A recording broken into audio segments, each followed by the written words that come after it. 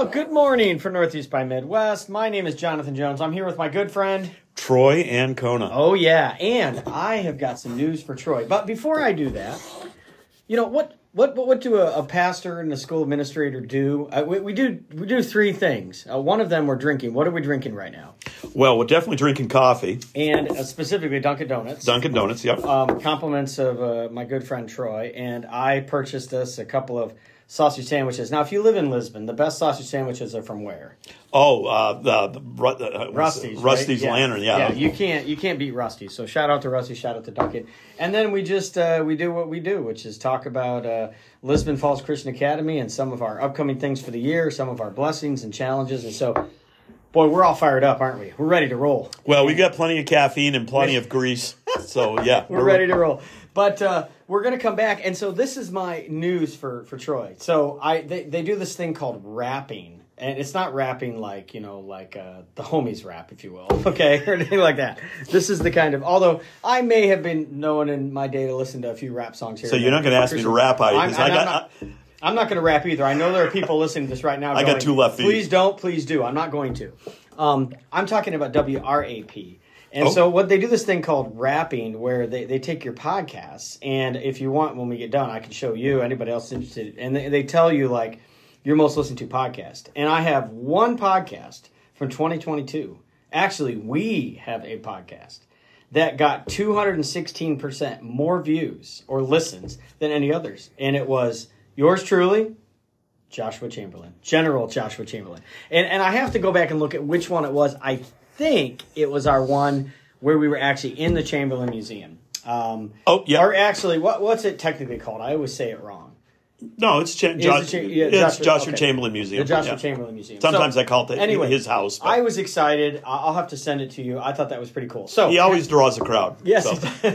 So having said that, we're going to jump right into it. So how would you like to title this one when it comes to General Joshua Chamberlain? And I know he's not, as we're working through it, he's not general yet, but I'm just trying to use the terminology. No, he is. Well, I mean, and I'm talking to a guy who's been in seminary here. If we were going to do a college paper, it would be 2 sentences long. But this would be seminary early professorship would be the boring title. The boring title. Well, in other words, I like fun titles. I know you do too. So if I title this one, if it's okay with you as the historian here, what if I had titled it General Joshua Chamberlain and the Bowdoin College Years? Would that be a fair title? Yeah, except that's missing the seminary, but yeah. Okay, so and where? So yeah, walk us through pre-Civil War. Pre-Civil War. Okay, so that's probably a better. Yeah. Okay.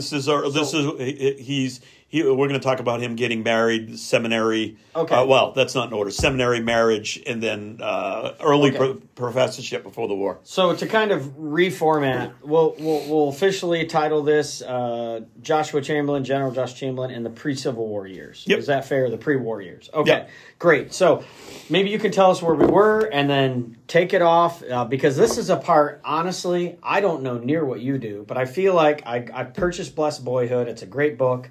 I've kind of gently been working through it. I'm about halfway through. It's one of those books, at least, I like it, but I feel like I have to kind of digest some things and come back to it. And then, we've gotten up. I know a little bit about college. I do not know what you know, but I know enough about the Civil War. I always loved him in that. I really don't know much about this at all. So talk to us about where we were and where he is now. Well, starting off with Blessed Boyhood, I was thinking of that because you said in church recently about liking Matthew better than, or you preferred Matthew. Blessed Boyhood, it's a great little booklet. It's not very big, but he likes the Luke third person thing. Yes. Yeah. Yes. So he never's going to talk about himself. He always talks about himself like he's looking at himself in a mirror, which for our culture gets confusing. It was really weird. I almost called you because and I think that's part of the reason why when I started reading it, I decided I'm just going to read about like a chapter every month or so because I got a bunch of other books I'm reading. And man, I almost called you because I'm like, who is he talking about? And then all of a sudden, about on page 5 or 6, I'm like, oh, okay, I get it. He's talking about himself in the third person. So anyway. It was really hot then. So I think one of the opening stories is the boy was playing on the Penobscot in the shipyard, that kind of a thing. And I remember when I first started reading it, I says, who the heck is this boy? And it's him. So in any case, we've talked about his early years. He's from Brewer. He's the eldest. He had 3 brothers and a sister. Actually, the sister was third oldest, counting Chamberlain. So we have Joshua, Horace, Sarah, John, and Tom. The mother are French and English. The father's is English, and the mother is French Huguenot. So we talked about his growing up years at Brewer, his boyhood experiences, going to Bowdoin College. We got him through his Bowdoin years. Talked about him overcoming a stammer or a stutter, and which he talks about in Blessed Boyhood. And we also talked about the war is around the corner, and his junior year, he meets his, probably met her before his junior year, but junior year, the relationship with who would become his wife starts taking off. Fanny, as she is called, or Frances Carolyn Adams. He has a professor that is Dr. Calvin Stowe, Harriet Beecher Stowe. Yeah. They both go to the same church, the Stowes. The Stowe house is on Federal Street in Brunswick. Bowdoin owns it. He's over there, and she's writing Uncle Tom's Cabin, and he's hearing it before it's published. Oh, wow. So you got to put this all together. And before the war, there's, I don't know if we mentioned this or not, but there is, to kind of encapsulate this, and then we can move forward. There's a controversy because the Reverend Adams, who is the adopted father of his future wife and a relative, he's a cousin to her father, if I remember right. Okay. But in any case, the Reverend Adams adopts her very young, and she has moved up to Brunswick, and she's, I think, 4 or 5. She's pre-10 years old when she comes to Brunswick. And she is very trained in art and music. We probably didn't pay that enough attention, but she gets professional training in art and music. Chamberlain's at college, and she's actually in Portland selling paintings. And he's going to the Stowe house. She comes back her junior year. They're going on date nights to the Stowe house. And then there's a controversy in town because the Reverend Adams has had a African-American speak from the pulpit. And this is in the abolitionist years, and it's caused a stir. Mm-hmm. So there's a lot of stuff going on. The politics is heating up. Wait, no, hold on there. Politics gets hot sometimes? Even back in the 19th century. Yep. So this is not a new thing. So wait, what you're nothing saying new is, under the sun. Why Solomon? That's what I was just going to say. Nothing new under the sun. Right, so the politics are heating up. And I think where we left off, and I'm going to retell the story because it's one of my favorites, is Chamberlain is at a crossroads in his life, which he has many. And matter of fact, later in life, he writes, he talks about the cross threads of history, is how he puts it.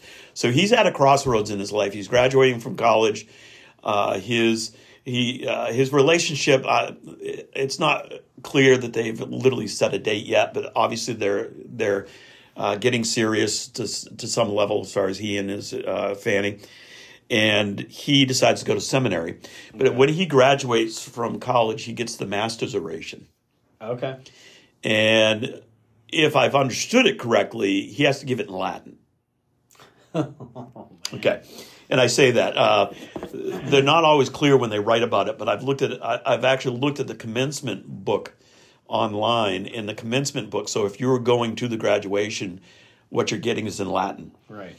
So that wouldn't have done me any good. I had 1 year of Latin. I think I can read a few prepositional phrases, and if they had the word water on there, I'd be all set. But in any case, he has to give his oration in Latin, if I've understood this correctly. But either way, we have the title of his address. We don't have his address, but it shows the New England sense of humor because the title of the address is The Last Gladiatorial Show in Rome. That is the title of his. Now, he's graduated, I think, at Bowdoin College today. He says he has Nathaniel Hawthorne in the crowd. Wow. So it's a packed house. He said he got nervous, but he summarizes in Blessed Boyhood that address, and basically it's I got this one last assignment, this oration, and I'm out of here. Right. That's the last gladiatorial show in Rome. So something else, nothing new under the sun. Students giving valedictorian addresses, and everybody's expecting something very grandiose. And I'm sure he had some deep stuff in there, but hey, one more fight in the arena, and if I survive, I'm leaving. Right. And he goes to seminary, and that's where we are. Okay. So where does he go to seminary? Bangor Theological Seminary. Which is now let me ask you this. Now that they have merged with New England Bible College, correct? I think so, and because they got something down in Portland, I think. They do, and so this is a good, that's a good school. I actually know the guy. I actually spent a couple nights with Pastor Dan Church and his wife, and my wife. I'm forgetting the guy's name. It'll come to me maybe later. But anyway, he ran the school and just passed it over. And the school's doing really well. They're in South Portland. They actually meet at what used to be First Baptist Church South Portland, or a lot of locals would know it as SOPO. And now it's called Hope Community Church. Oh, yeah, I heard Portland. It. Yep. So yeah, go ahead. Tell us. So Bangor Theological. Bangor Theological, and this, this is going back to what we would have already talked about, but I think it's important to bring it back. Is there was Chamberlain. Anybody who knows Chamberlain, the Civil War hero, this kind of comes as a surprise. Chamberlain's actually pretty indecisive. He seems to struggle with what he wants to do. And today, you think about kids going and changing they get their masters and then they don't do, or they get their bachelors and they don't know what they want to do, or they change it 3 times. Chamberlain was pretty indecisive, and his father wanted a military career, which is interesting because the war's coming up. Yeah, and we'll talk more about that. The mother always wanted the ministry, as far as that goes. And he definitely has a close relationship with his mother. I'm not saying he doesn't with his father, because we talked about the wagon incident, getting the wagon wheel stuck, and his father giving him a life lesson. And he always taught that is the crucible point of his life.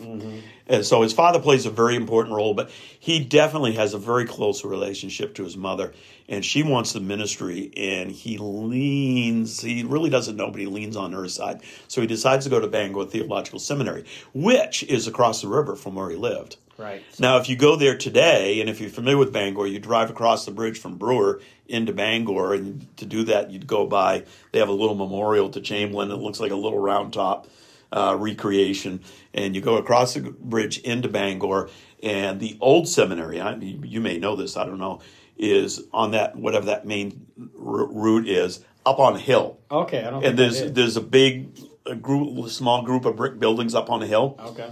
And that's where he went. So next time I go to Chick-fil-A in Bangor, yep, I've got to go, because I don't think I have seen okay, that's cool. I don't know what it's used for. It looks like it's been kept up, so they sold it probably. So I can't speak for the other thousands that will listen to this podcast, but for me, as we say on the street, I already done learned me something. So Well, so he goes to seminary, and this is where, unfortunately, there's a new book that's come out, which I've been busy enough. It literally was, I just got my copy at a pre-press thing, whatever you call it, up at Bowdoin College, and I haven't had a time to read it yet, and I think it was end of November, it was around Thanksgiving.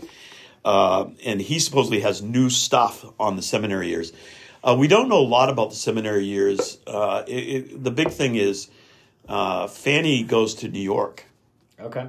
And a short version is she owes money to her father. It wasn't a lot. It was like $30, $40, but back then that was a lot of money. And she's 3 years older than Chamberlain. So he's going to Bangor. She goes to New York, and she's taking music lessons with a guy named Root. And I'm going to draw a blank now. If anybody Googles him, he wrote a very popular Civil War ballad that everybody will know if they know anything about that time period. They'll hear the song, and I'm going to kick myself because I'm drawing a blank. I think I know what it is, but I don't want to say it and say it wrong because there's a couple popular ones. But in any case, so he's very well known. So she's off in New York. He's at Bangor, and they're writing the letters back and forth. Mm-hmm. And he... The one thing I'll say about the seminary years is, and unfortunately I can't go deeper than I'd like to, is he, the author of this book, Ron White, if I remember the name right, he refers to something I had never heard before.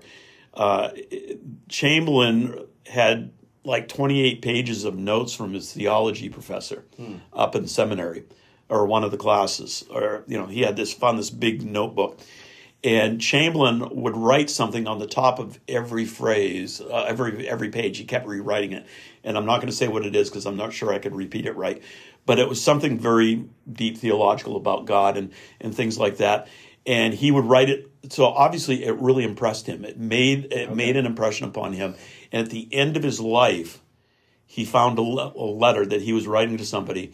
And he quoted that in the letter. Okay. And he said he had tweaked it and made it his own, but you could clearly see it. I saw the quote. And so the point being is the seminary, and you being the seminary, I'm sure it can equate to this, had a deep, lasting impression on him. I bet. And so now that said, during his seminary years, he is very indecisive. He really doesn't know what he wants to do. Okay.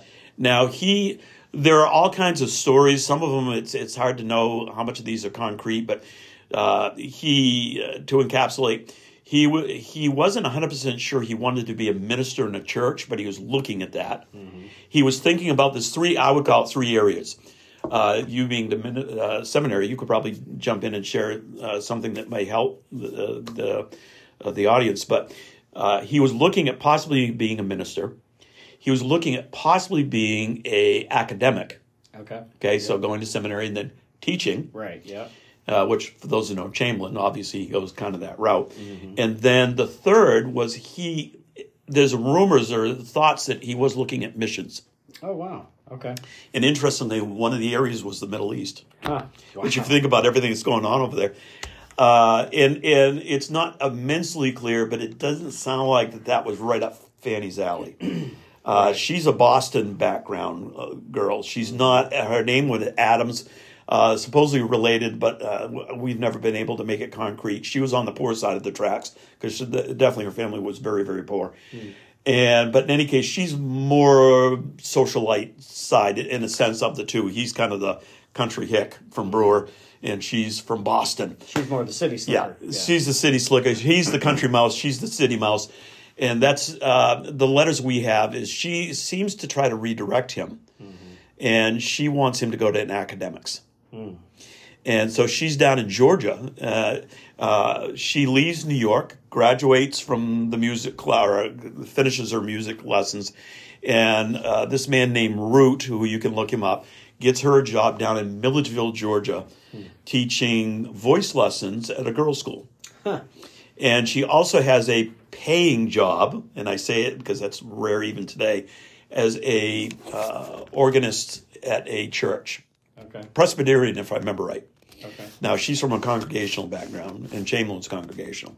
So she goes down, and she's playing for the church, possibly giving music lessons, and then giving voice lessons, and she's corresponding with Chamberlain at seminary. And they're having this big discussion about the future, and we have 10 letters, and in 10 letters he gives 7 different thoughts about what he's going to do. And I always joke she's constant as the Northern Star. Academics. She wants him into school, which he eventually wins out. So I'm curious. That's very good with seminary because that's a lot of the same stuff I went through. I knew I kind of wanted to be in the ministry, but it seemed like most guys, and there's women in seminary too, that go is they're either thinking of ministry. Maybe it's a camp, maybe it's a church, a 501c3, whatever it is. And then you kind of go from there to sort of like academics. Do I want to teach at Harvard or Yale, where I went, Baptist Bible Seminary, or Southern or whatever it is, Dallas Theological? Or do I want to go into like mission work? And that could be a variety of different things, running like ABWE or IBM, which is the Southern Baptist arm of the, their missions, or do I want to go be a missionary? So it's funny how 170 years later, hadn't changed much. Well, and honestly, I'm glad to hear you say it because I had the same thought. It's like, wow, this sounds very modern. And we do tend to, the C.S. Lewis thing, chronological snobbery, think of people back then of life being simpler. But no, not really. And a lot of parallels. And he really struggles with what he wants to do. I bet. And so just so I know, because I actually don't, How many years is he in seminary? Is he in for 4? He's in 3 years. He's in 3. It's a 3-year program. He graduates, and actually 1848 to 1852 is Bowdoin. Okay. So 4 years at Bowdoin. So we're pushing close to the Civil War by the time he's done that. Oh, yeah, because 1855 he graduates from seminary. Okay. And so we're 6 Civil War years away, 5 years away, yeah. 5-6 years away. And definitely it's heating up before that. And that just shows you that during this time, I can't remember what year the incident occurs in the church with the speaker, but it just shows you that things are building up. And I should know this, but what year, and I don't want to take you too far forward or back, but what year is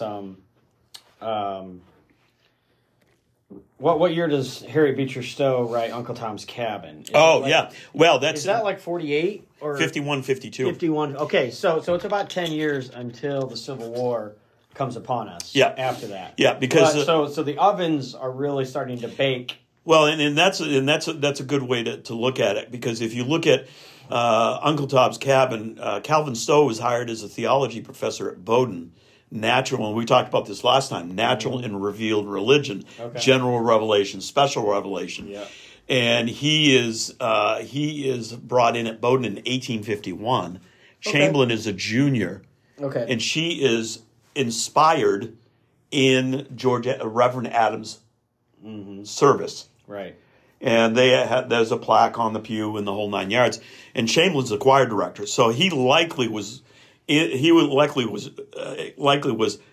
directing the choir the day that she was inspired. Right. Unless he was sick or something was going on. But so that's 1851, 1852, because she is writing it while he's at Bowdoin. Wow. And they have a literary group where they go to her house. Mm-hmm. So that's a good backup and look forward. So it shows you it's a decade before the Civil War, and the earth is moving. The earthquake is begun.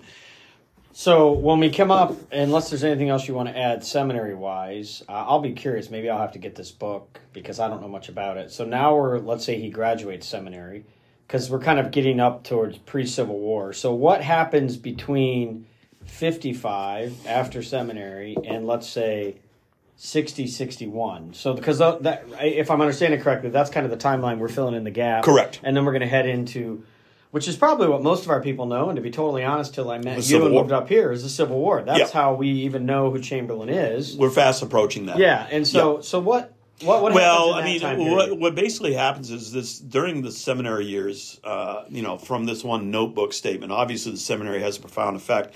He's trying to decide what he wants to do. She's trying to direct him into education, which is where he eventually goes. We talked about the Middle East. There was a new, and maybe it's still out there, I don't know. He talks about a new seminary. He calls it on the West, which is Indiana. I have no idea if there's anything out there, but there was something new that was opening up, and it was like Indiana, if I remember right. Well, the one I can think of is one I almost went to, which is it's one of the Wesleyan seminaries, Grace Theological. There's one outside of Fort Wayne, but I don't know if that would be. Well, it's hard to tell. Anyway. But in any case, he had received.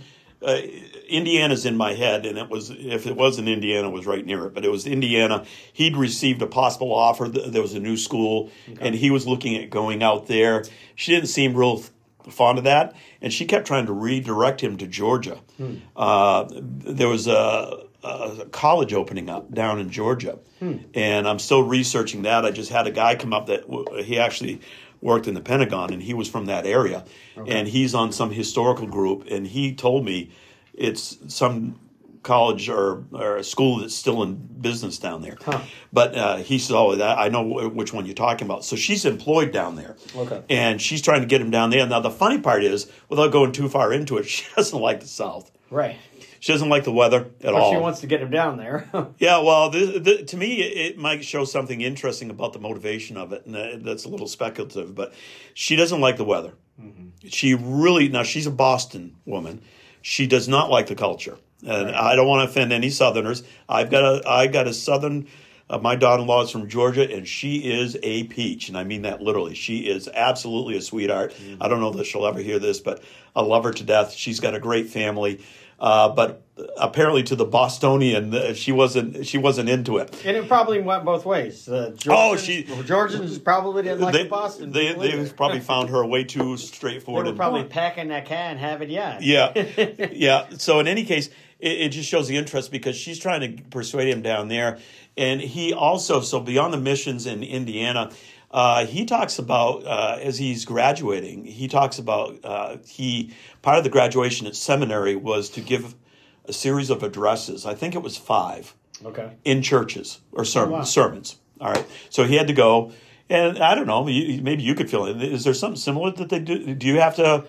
Well, that's how I came here. It was an internship. So, I mean, I'm sure, maybe this was part of one of the requirements. I actually, for several of my classes, had to, be like those of you out there that maybe you're a plumber or you work in data entry or whatever it is. You have certain things to fulfill your course. So my guess would be it was either a ministry requirement, which some seminaries require separately, or a class requirement. They're like, look, you have to teach. So when I came on staff here, I was still in seminary. And I had to preach multiple messages, and this goes to show how old I am. We recorded them on VHS. Do you remember what VHS is? I do. I remember 8-tracks. Some of you are like, what? And I had to send them back to Pennsylvania to be graded. And part of my grading process was people in the church that would fill out a form. And so I think I filled one of those out. I think you did, and you actually gave me a decent grade. Thank you for that. But anyway, it's because some people didn't. But my guess would be if Bangor, it's funny, even though we're 170, 165, 180 years, whatever it is, my math's a little off, but probably 175 years, the reality is hasn't changed a whole lot. And it sounds pretty very, very similar. That's why I'm learning something here too, because I've always wondered that and I've never asked you. So, no, I mean, my understanding, and I'd have to reread it, and I'm going to asterisk this because Ron White, I've got my hopes up. This new biography, he supposedly has a whole chapter on the seminary years. And just to let you know, anything I know is more from personal research, which I haven't found a lot of stuff out there. But the authors prior, the seminary is a paragraph if you're lucky. Yeah. So that's why I don't have a lot of. So maybe after you read this, just to say, we may come back with this Ron White with an addendum where we'll come back and say, here's some more stuff in the seminary. Yeah. But I think for our conversation, at least already, this piques my interest and gets me extremely more excited about what goes on in the Civil War, because you start to understand now, when I think back to some of the conversations we've had, the stone in the middle of the field where his father says you got to figure out how to move it. You start to understand now, whether it's at Petersburg or whether it's at Gettysburg, why Chamberlain was the way he was, because he's a very stubborn, and it's a cart stuck his cart's stuck on a tree stump. So I was going to say this for the end, but I want to throw this out to you, and you have full. Do you think the word tenacious would be a word that we could use to describe General Chamberlain? Not in the sense of, because I think there's probably two senses of that. Not in the sense where he was like extremely aggressive, but more in the sense where, I think of where I grew up, wolverines were known as tenacious. They could take down bears. Yep. Because and so in that sense where he was just going to keep coming. Yeah. And I don't know much about wolverines, so maybe that would be a good analogy. But if you were to compare it to an animal in Maine that I'm familiar with, I'd say he's a bulldog. He latches on to something. He's not like a fisher. He latches on to something. He's not going to let go. He's very. I would say the classic Maine stubborn, and it just depends on what your view is of what he's doing. Stubborn can be a good thing or it can be a bad thing, but he's very tenacious. Very tenacious is a good word. But as he has, my understanding was the seminary is a requirement for graduation, if I've understood it right, and that's why I'm putting an asterisk. We'll see what Ron White says, but. He gives the 5 addresses. Later in life, he's down in York. He doesn't really say, if I remember right, where the places were. But later in life, he's down in York, very late in life. And he talks about, at a church down there, and he talks about years ago, I gave a message at your church. And as many of you are probably glad I never stayed in ministry. Now, that you got to know Chamberlain. Knowing Chamberlain, I always heard he was a very good speaker. I think that's him being a little down east funny. But he makes fun of his early efforts. But in any case, so he speaks in about 5 different churches. Okay. He starts fielding offers. He talks about one down near Lake Winnipesaukee. Oh, wow. And I don't remember the town. So he has the Indiana thing. He's got the Middle East, which I don't know how serious that was, or the missions. And then he's speaking at various churches. Now, at that time, and then we kind of jump forward, the post-seminary years, he is applying for his master's. Okay. Now, this is where there's some confusion. And somebody might listen to this and say, well, that's not how I heard it.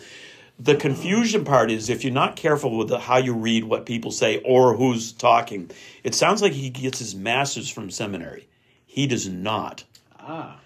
He gets his theology degree. I don't know what they called it in his day, but he gets his seminary degree. I'll just say it that way. He does not get his master's from seminary. He gets his master's from Bowdoin. Okay. So what happens is he is trying to wrap things up. Fanny is coming back north because she's coming back to see him graduate from seminary. Okay. And also, I think she's there for what's going to happen with Bowdoin. Bowdoin's master's, it was different, way different than today. There was like a tick box thing of you had to show that you had applied whatever you had learned previously for your bachelor's, that you were moving forward, which the seminary would have fulfilled that obligation and his future plans. You had a couple other things you had to do, and then you had to give a second oration. Now, Chamberlain, and you could probably appreciate this, Chamberlain is trying to wrap up and graduate from seminary, which I don't know a lot about what that looked like back in that day. But he's been giving he's had to write 5 addresses. I don't know if it was the same one or if he had one or two. I don't know what the requirements were there. Again, Ron White may do that. But he's been really busy. Well, he's supposed to give a separate oration at Bowdoin, and he gets special permission to use something he did at seminary. Okay. And my understanding is they gave him an exception. Okay. So he could, because he was busy. So he goes back to the First Parish Church down in Brunswick, and he gives a second oration. I don't remember if he gives the title of it, but basically this is a sermon. Okay. Okay. Now, the last time he was at Bowdoin is the last gladiatorial show in Rome. Right. All right. This is more serious. Right. Now, he speaks at Bowdoin, and it was a very patriotic theme, whatever it was, which we're coming to the Civil War. Right. All right. And the theme of it was very patriotic. It was a kind of a God and country kind of a thing. And he wows the faculty at Bowdoin College. Okay. So they offer him a job. Now, he begins teaching at Bowdoin that fall. And now this would be the fall semester of 1855.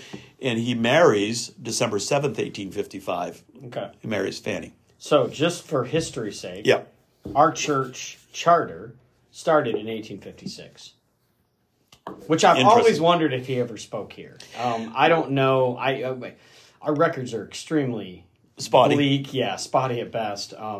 But yeah, so just to give those of you that maybe from the church that would listen, we're 100 and, doing the math, what is that? 140, 60. Yeah, so we're pushing 170 years. Actually, yeah. 170. Wouldn't it be funny if they ever caught wind of him and they were trying to get him to... I don't think that's the case. I've never heard him talk about Lisbon Falls, but in any case, that's an interesting... Yeah. So that's right in the same boat. So he goes to Bowdoin College, and he begins teaching natural and revealed religion. Okay. What Calvin Stowe did. Right. Calvin Stowe's gone. He was only there 1851, 1852. When Chamberlain graduated, Stowe left that year. Okay. So this is 1855. It's 3 years later, and he's now teaching he's teaching theology. Right. So he's in the theology department of Bowdoin, which Bowdoin would be heavy. Just as a quick recap, they're training pastors, politicians, lawyers, anybody who speaks liberal arts, rhetoric, oratory, languages, religion. Yeah. So that is their emphasis, way different than the Bowdoin today in that sense. And so he is very passionate about rhetoric and oratory, but he obviously is a seminary student, so he's teaching natural and revealed religion.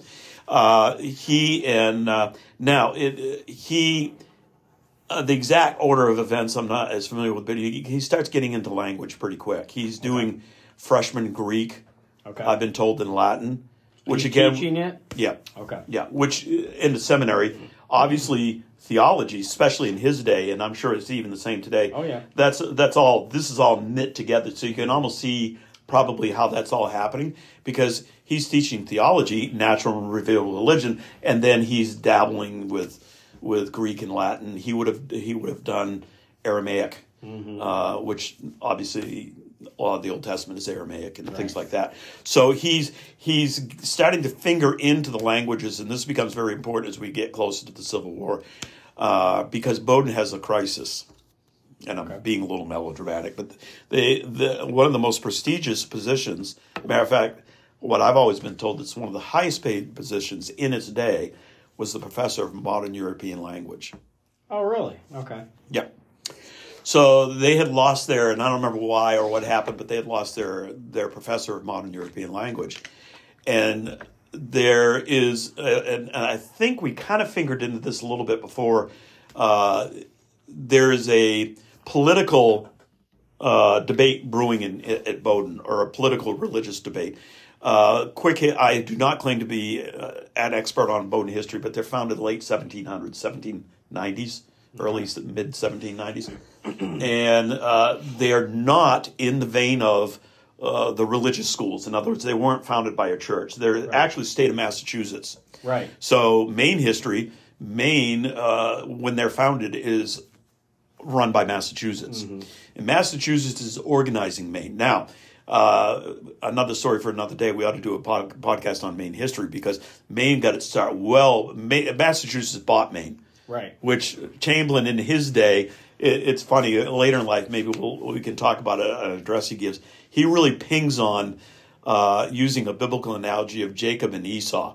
And he basically says Maine is Esau and Massachusetts is Jacob, and they stole Maine's birthright. Right. So he's being funny. You have to read him. He's also very gracious to Massachusetts, because they're bringing Maine out of a very dark period of time. And in any case, so Massachusetts founds Bowdoin College, but the Congregational Church was very ingrained in Bowdoin College. They donated a lot of money. So there is that aspect where they had a lot to say, and you had the start of the Unitarian movement. Right. Okay? So I don't know which is which, but this is important with Chamberlain, because he literally says he got in the middle of a no man's land, because they have trustees and overseers. Okay. And one side was leaning Unitarian and one side was leaning Congregational. Okay. Okay? So not a religious college, but obviously there's money coming in. And there was a political debate, and maybe this happens today, I would imagine it probably does, over who this candidate, religiously speaking, what denomination is he going to be. The Congregationals want the Congregational, the Unitarians want... Yeah, and because this is a big position as far as they're concerned. And they can't agree. The Unitarians want a Unitarian, the Congregational want a Congregational. Well, imagine churches not agreeing. I can't imagine. Yeah, like I said, nothing new under the sun. So in any case, Chamberlain gets in the middle of this, and this is, to me, a really important part about this, because this is a big piece of how he gets in the Civil War. Okay, what we're talking about. At some point in time, all this is going on, and he's teaching natural and revealed religion. Somebody in these meetings says, "Hey, we got a guy already here. How about Chamberlain?" Now, this was coming from, if I'm understanding it right, it was coming from the Congregational side. So, and I don't remember trustees or overseas. I don't remember which was leaning which way. And their argument was, he's already here. So let's have him do it. And now he's newly married, and how old is he now? 25? Well, he's born 1828, and so we're talking here. He's teaching at Bowdoin College, 1855. So this happens in the first two, so about 1858. So he's about early 30s. He's getting late 20s, early 30s, depending on exactly what year this happens. So we'll say 30. Okay. 30-ish. But he's, you got to realize he was 20 when he went to college. Right. And 4 years at college, 3 years at seminary. Right. So he's newly married. And there's a lot of pluses to this. He's going to get he's at this early on. He was not a full professor, and I can't remember. They use the same terms today. I can't remember what it is. He was a I have to think of it myself. Yeah, but he was an assistant professor or something like that. Yeah, and so this was going to implant him, whatever their college term is, as into the program. Now, the Unitarians kind of, my take on, at least the way Chamberlain says it, is Unitarians, and we're getting this from Chamberlain's perspective, Unitarians kind of push back initially because they see this as a chess move. Now, the congregational side argument is he already works here. Mm-hmm. We already approved him. And so all we're doing is shifting him. Mm-hmm. You can see, we've all been in the board meetings and debates about things. We've already approved him. All we got to do is segue him over into this position. Mm-hmm. Well, the Unitarians they're warm to it, but they're a little like, eh. Well, Chamberlain, at this point, he has moved on, and I'm not sure if he was still teaching natural and revealed religion, or he picked up a second class, or if he was moved to the second class, but he's now teaching rhetoric and oratory. Okay, gotcha. Okay, well, this is his happy place. Right. And this is funny because this is the boy who had the stuttering problem, and he had trouble communicating even up to his college years. And he really he's hit it to his own. And according to what we've heard, as a professor of rhetoric and oratory, he was rewriting it. In other words, they were, and you might even appreciate this to some degree, because they were very classical Greek rhetoric and oratory. Yeah. So they were going very old. The Greek rhetoric and oratory was ingrained into the 19th century. Right. And Chamberlain wasn't necessarily trying to move away from that, but he was trying to up the mark a little bit. And he also has a little more, and you being in seminary might be able to help the audience out here. He's a little more personal as a professor than the traditional Bowdoin guy. Right. Yeah. He actually will hang out with the boys, so to speak. Yeah. So he's got a different kind of outlook, and he's looked at. Well, he wasn't raised in academia. No. And so I think he's kind of the perfect example. You have people that they're raised in it, and doesn't mean they're not good at what they do. We see this all the time in politics these days, right? You've got people who are career politicians, some good, some... Anyway, we'll leave that where it is. And it's the same thing in academia, right? So he's probably like the common man's man, where people are looking at him from two angles. One, I would imagine going, hey, I can do that even though I was raised as a plowboy, right? Or a plumber, or whatever it is. And other people going, all right, there are normal people out there that are really intelligent. Yeah, you bet there are. Yep. Well, so, I mean, exactly. So he's loving the rhetoric and oratory. Now, again, you got to keep in mind, this is the boy that he always used to be introverted, which is probably connected to his stutter and stammer. But his brothers are described as being more outgoing the younger they get. Tom is really outgoing. But they're all, and Chamberlain is the oldest, and he's very reserved. So he's starting to come into, Chamberlain is starting to develop, and he's loving rhetoric and oratory, and he's writing to the family, and and again, a joke about religion and in politics, he's feeling the mix of religion and politics. He feels like he's being shoehorned into this position of modern European language. And we've lost the significance of rhetoric and oratory. In his day, it was pretty important. And we have a letter that's coming from Horace, his brother Horace, who's the next oldest, that is telling his brother, Chamberlain is saying to the family, I don't want this job. And he's kind of being told, you're going to take it. And it's going to be more money. He would get a 2-year sabbatical to go to Europe to further his studies in language. And he already can, at this point, it's not clear how many he can speak at this point, but he's probably upwards of 6 to 8 easy languages that he can speak and communicate in and write in. And so he already has it, but he can, and Longfellow did the same thing. Longfellow was a professor of rhetoric and oratory, language at Bowdoin in the 1830s.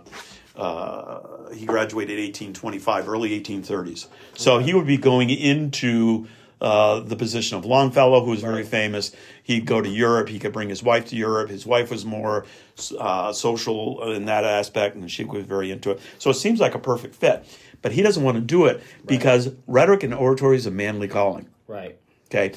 Very, very important. Language is language. He loves language, obviously, but this is where I need to be. And Horace tells him, don't do it. Don't take the position of language. And I can't remember the term he uses, but basically Horace says, rhetoric and oratory is a noble calling. Right. because you teach men how to communicate. Right. And in their culture, as one person was explaining it to me, he was taught more how to speak than how to write. Right. And that's why, now that doesn't mean he can't write, but they say when you read him, that's why he reads hard, because he was trained to communicate. And you as a pastor would appreciate this. Right. There's a difference between preaching your sermon. Right. And I don't know what you do. I know some ministers, they write their sermon. Right. And then you read it or give it. There's a difference in speaking and writing and how you communicate. And Chamberlain is trained to speak. Right. So this is a noble calling. Horses don't do it. And Chamberlain, I forget the exact period of time. It's like 2 or 3 years that this goes on. So this is like 55 to 58, give or take? Okay. Yeah, roughly. It begins not immediately. It begins 56, 57. But he hasn't taken the position yet. No, He's fights feeling it. the pressure. 58, and I'm going to go look at Blessed Boyhood when I get home, and we can talk about it next time if I'm off. But I want to say 58 or 59 is he finally caves. The walls of Jericho come down. Yeah, because the only thing I remember is in the movie Gettysburg, he actually says, whether he said it or not, I don't know, but that's the Hollywood version. He says, I'm a professor of writing or rhetoric and something. I can't remember how it's said, but I remember that line because it's like one of those lines in the movie, and it's like, oh, okay. Yeah. Well, and he also communicates at one point in the movie Gettysburg about being having been a professor of religion to Hancock. Yes. Yeah. So, and it's not totally clear that to some degree some of these professors they had dual. Okay. So I don't, he was teaching sometimes more than one class at one time. So in any case, kind of wrapping things up, he takes the job, and here's where we're setting it up for the next segment. We're at a good stopping point because he accepts the position of modern European language, and he now has a 2-year sabbatical. and at this point, by the time this all settles into play, it's about 1860, 1861. I wonder if anything big happens in history. Yeah. Now, Chamberlain is at a crossroads because he's feeling the pull. So let me ask you a quick question, if you don't mind. Nope. Yep. Are you saying that as he gets ready for the war, that he's on sabbatical, or he's like literally just finishing, or you're not sure? He hasn't started. He's been teaching. So he's getting ready for. So in theory, he would have had a sabbatical in the first couple of years of the war. Yeah, it'd be like you accepting a new job and being told you have 6 weeks vacation, and you can take it whenever you want, but you got to start working first. And so he's teaching. So he's teaching immediately. Yeah, he's teaching because he did teach modern European language, Okay. but he's got this 2-year sabbatical, but he has to obviously arrange it, Right? Because it would mean him being away from school for 2 years. Now this is where we get a little bit of a character moment, because if you read Blessed Boyhood and you really pay attention to what he's very idealistic. He dreams of travel. One of his kids today might say Superman is their hero. Superheroes are big right now with the Avengers and Marvel and all that stuff. Chamberlain's heroes were early explorers. Mm-hmm. Like Lewis and Clark, or Lewis and Clark, any of the Christopher Columbus, guys like that. So, because he talks about that, and he dreams of going to Europe. Huh. Okay, so this sounds like what is going on here? Because this would be like, picture whatever fun thing you like to do most, and you saying, "I'm not going to do this. I'm going to go to war." Mm-hmm. Okay, that really shows you. Yeah. How important that is. Sure. Okay, so he's at that crossroads because he's feeling the tug. Now, we're fast approaching about 1862 because 1862 he enlists, and because he's at Antietam, which is August, if I remember right. So the war, when he enlists, and I know we're going to pick up that next time. Yep. The war's been going on, 6 months? Well, Fort Sumter is 1861. Okay. And then, so he comes in after Bull Run, correct? Yeah. Okay. Yeah, because he's at Antietam. His first experience is Antietam. Which is really the first big, and most people believe the bloodiest battle of the It's war. the bloodiest day in American history. Yeah. Even D-Day is not as big as Antietam is. I forget what the number is. I want to say it's 28,000. on both sides. It was brutal. In one day. It was brutal. Yeah, that's even one day. worse than Gettysburg. Right? Well, yeah, for one day. Gettysburg has got 50 to 60,000 or whatever spread over 3 days. But it's 3 days. Yeah. This is 28,000 in one day, and I don't remember what D-Day was, but it wasn't anywhere. No, I think it was like maybe 15,000, which is still crazy when you think of those kind of numbers, but still. Yeah. To kind of as we're wrapping things up here, he takes the position. He's teaching modern European language. During this time, and maybe we can dive into this a little bit more as we get into the Civil War years. They've bought their first house, 1859. Okay. So, which is where the Chamberlain where house. We've been. Chamberlain house. Yeah. So it's very likely. I'm actually surprised I never really thought about this. The new job in the raise may have been partially the motivation. We can now afford that house. Yeah. Okay. So he because that's pretty close. It's 1858, 1859 is when he some have placed the purchase of the house late 1858 or early 1859 or somewhere. But I usually say 1859. So, and he's basically in modern European language. He's got a raise. He's got a 2-year sabbatical. Life is looking pretty good. And he decides he's going to enlist. And this is where it gets to an interesting point because Dad has always wanted a military career. Oh, boy. And Dad tells Chamberlain, this is not our war. Right. Of course, who wants their son to go? Well, right? And this is, as a dad, I've been there. Be careful what you tell your kid. Because someday they may take you up on the offer, and you look at what and it's like, oh. Now, and I liken this to, I was raised in the era that a lot of kids were going ROTC or going in the military because they would pay for college, right? And I almost fell into this category because I was not seriously. We're not going to war. We haven't been at war for I don't know how long. All I got to do is go do a 2-year stint, and I can get out, and then they're gonna do the GI Bill, and then I can go to Liberty, or I can go do whatever I want. Well, again, nothing new under the sun. I don't know what his father was thinking, but his father was always leaning towards a military career because he went to Major Whiting's Military Academy as like a 10, 12-year-old or something like that for a very brief period of time. And now the war is on, and his father's going, no, don't go. This isn't our war. And a lot of people today have trouble understanding that. And anybody who's a true Maina will, if I know some people even today that have never been south of Portland. Right. And literally, I worked with somebody, he had never been south of Portland. And when you talk about South Carolina, you might as well be talking about Pluto. Yeah. I mean, because, I've heard of it. He would say, never going there. I'm not. I have no reason to. So I think to his father, this literally was like this would be the equivalent of saying I'm enlisting to go fight in the South Pacific, because it's like, all right, this has nothing to do with us. Right. It's not our war.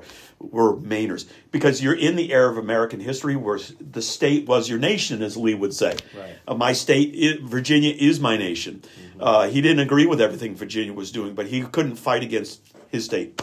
So Chamberlain is at that point, and he is starting to approach, and I'm kind of looking at the time. I think it's a good pickup point for the next time, is he is going to reach out to the governor. I'm going to have a cliffhanger. He's going to reach out to the governor. Okay. And we're not 100% sure. There's debates on how much Fanny knew about all of this. Oh, boy. So I don't know if you've ever done this where you sometimes you get the cart before the horse and you forget to kind of dot the I's and cross the T's. And you also have to add, some people say, well, you're defending him. No, I'm not. You have to understand the culture, because back in that time period, they weren't always talking to their wives about everything you do. Right. I wouldn't dream of changing jobs right now without, or let alone enlisting, without having a conversation with my wife, because it wouldn't be a good move. And neither would I, but you've also been married for how many years? Well, I've been married long enough. It's 40. So. Yeah, and we're working on 23. And so, no offense to General Chamberlain, who's much wiser than I, but he was probably married, less than 5 years? And I did some pretty stupid things in my first couple of years of marriage. Well, I'm not saying he did something stupid here. No, my point no, is, wisdom teaches you some lessons. Usually what I tell people, I've had some people push back and say, that was pretty callous to him. Right. And say, well, yeah, but you're looking at this 21st century, and plus you got to look at this as a young married person, and also in the 19th century in which the husband tended to make financial business decisions. And he's coming into his own. And when I say, and please no one take any offense, I'm not saying this was a stupid decision on his part. My point is, I'm speaking for myself. And I would agree with you. When I look back at my first 10 years of marriage, I made a lot of, maybe the way to say it would be, not the wisest of decisions. And so I'm not suggesting that with him. It's just a reality. When most of us, when we hit around 30, I don't think it's accidental. Jesus went into ministry at 30. That you really, whether you do or don't, you tend to grow up pretty quick. And I think in a lot of ways, we're watching a guy who went from blessed boyhood becoming literally a man. He's married, making decisions, and now he's got to make the decision none of us wants to make. Now do you go to war? Yeah, now he is early 30s. And let's be honest, who wants to go to war? I don't think anybody in their right mind ever wants to go to war. No. But sometimes it's inevitable. Well, and this is why I think it's a good wrap-up point, and then we can talk about his, because the story of how he enlists is actually fascinating. It really shows. Chamberlain's now, he's a man. He's early 30s. We next time kind of setting things up. He's an old boy in the war. Right. He's probably, 32, 33? Well, because he enlists 1862, and so that would put him, his 35. birthday's in the fall. Yeah. Well, that puts him, he's born 1828, so that puts him like 30, close to 32. Yeah, 33. And if you, he enlists just before his birthday. But to liken this, and I'll share this next time, there's a story of a Durham boy that I've researched that I'm fascinated with that tried to enlist when he was 17, and I know another one that was 16.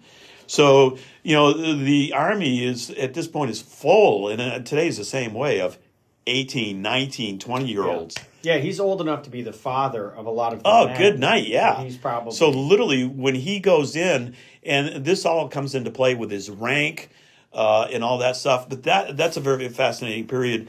But this is a crucible point, and I want to re-emphasize. You'll hear historians say that he didn't tell his wife.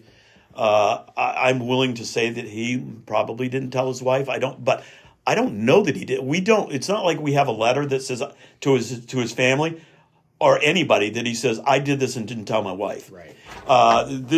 It's not really clear. It doesn't look like he probably communicated very well, but he might have said something to her. Mm-hmm. She may have been aware of it.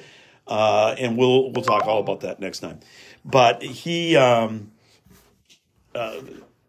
the war's on. Yeah, it is. And so that kind of, we're almost out of time, which is good. And we kind of officially call this General Joshua Chamberlain and the seminary and pre-war years. Does that sound fair? Yeah. And so next time when we come back, we're going to have the enlistment and we're going to go to war. And we're going to war. We'll start right with we'll probably, I would imagine, spend a couple of episodes. I would think you could probably spend a whole episode just on Gettysburg, but I'll leave that up to you. But I'm guessing we'll probably have a couple of episodes. We can probably do the war in two, and maybe we can do it one. I don't know. I mean, and this is fair. Real quick, we got about a minute here before we close up. I think the part of Chamberlain that most interested me when I went through the museum was the boyhood and actually his after-war years. And you've got some incredible stories because a lot of people know, just getting us ready, he was a governor. Yeah. And he went and he set some records as a governor here for things that he did in our state. And so I'm excited about moving forward as we picture that. So any final words for today? No, well, to me, the college years, some people who's listening say, well, I haven't talked much about the family. We'll dive in a little bit about, because by this point he's got children. We'll talk about that. There's some sad stories there. That's a good setup for to keep in mind during his enlistment. But Chamberlain's college years, I would end it with this way, something we haven't explored fully.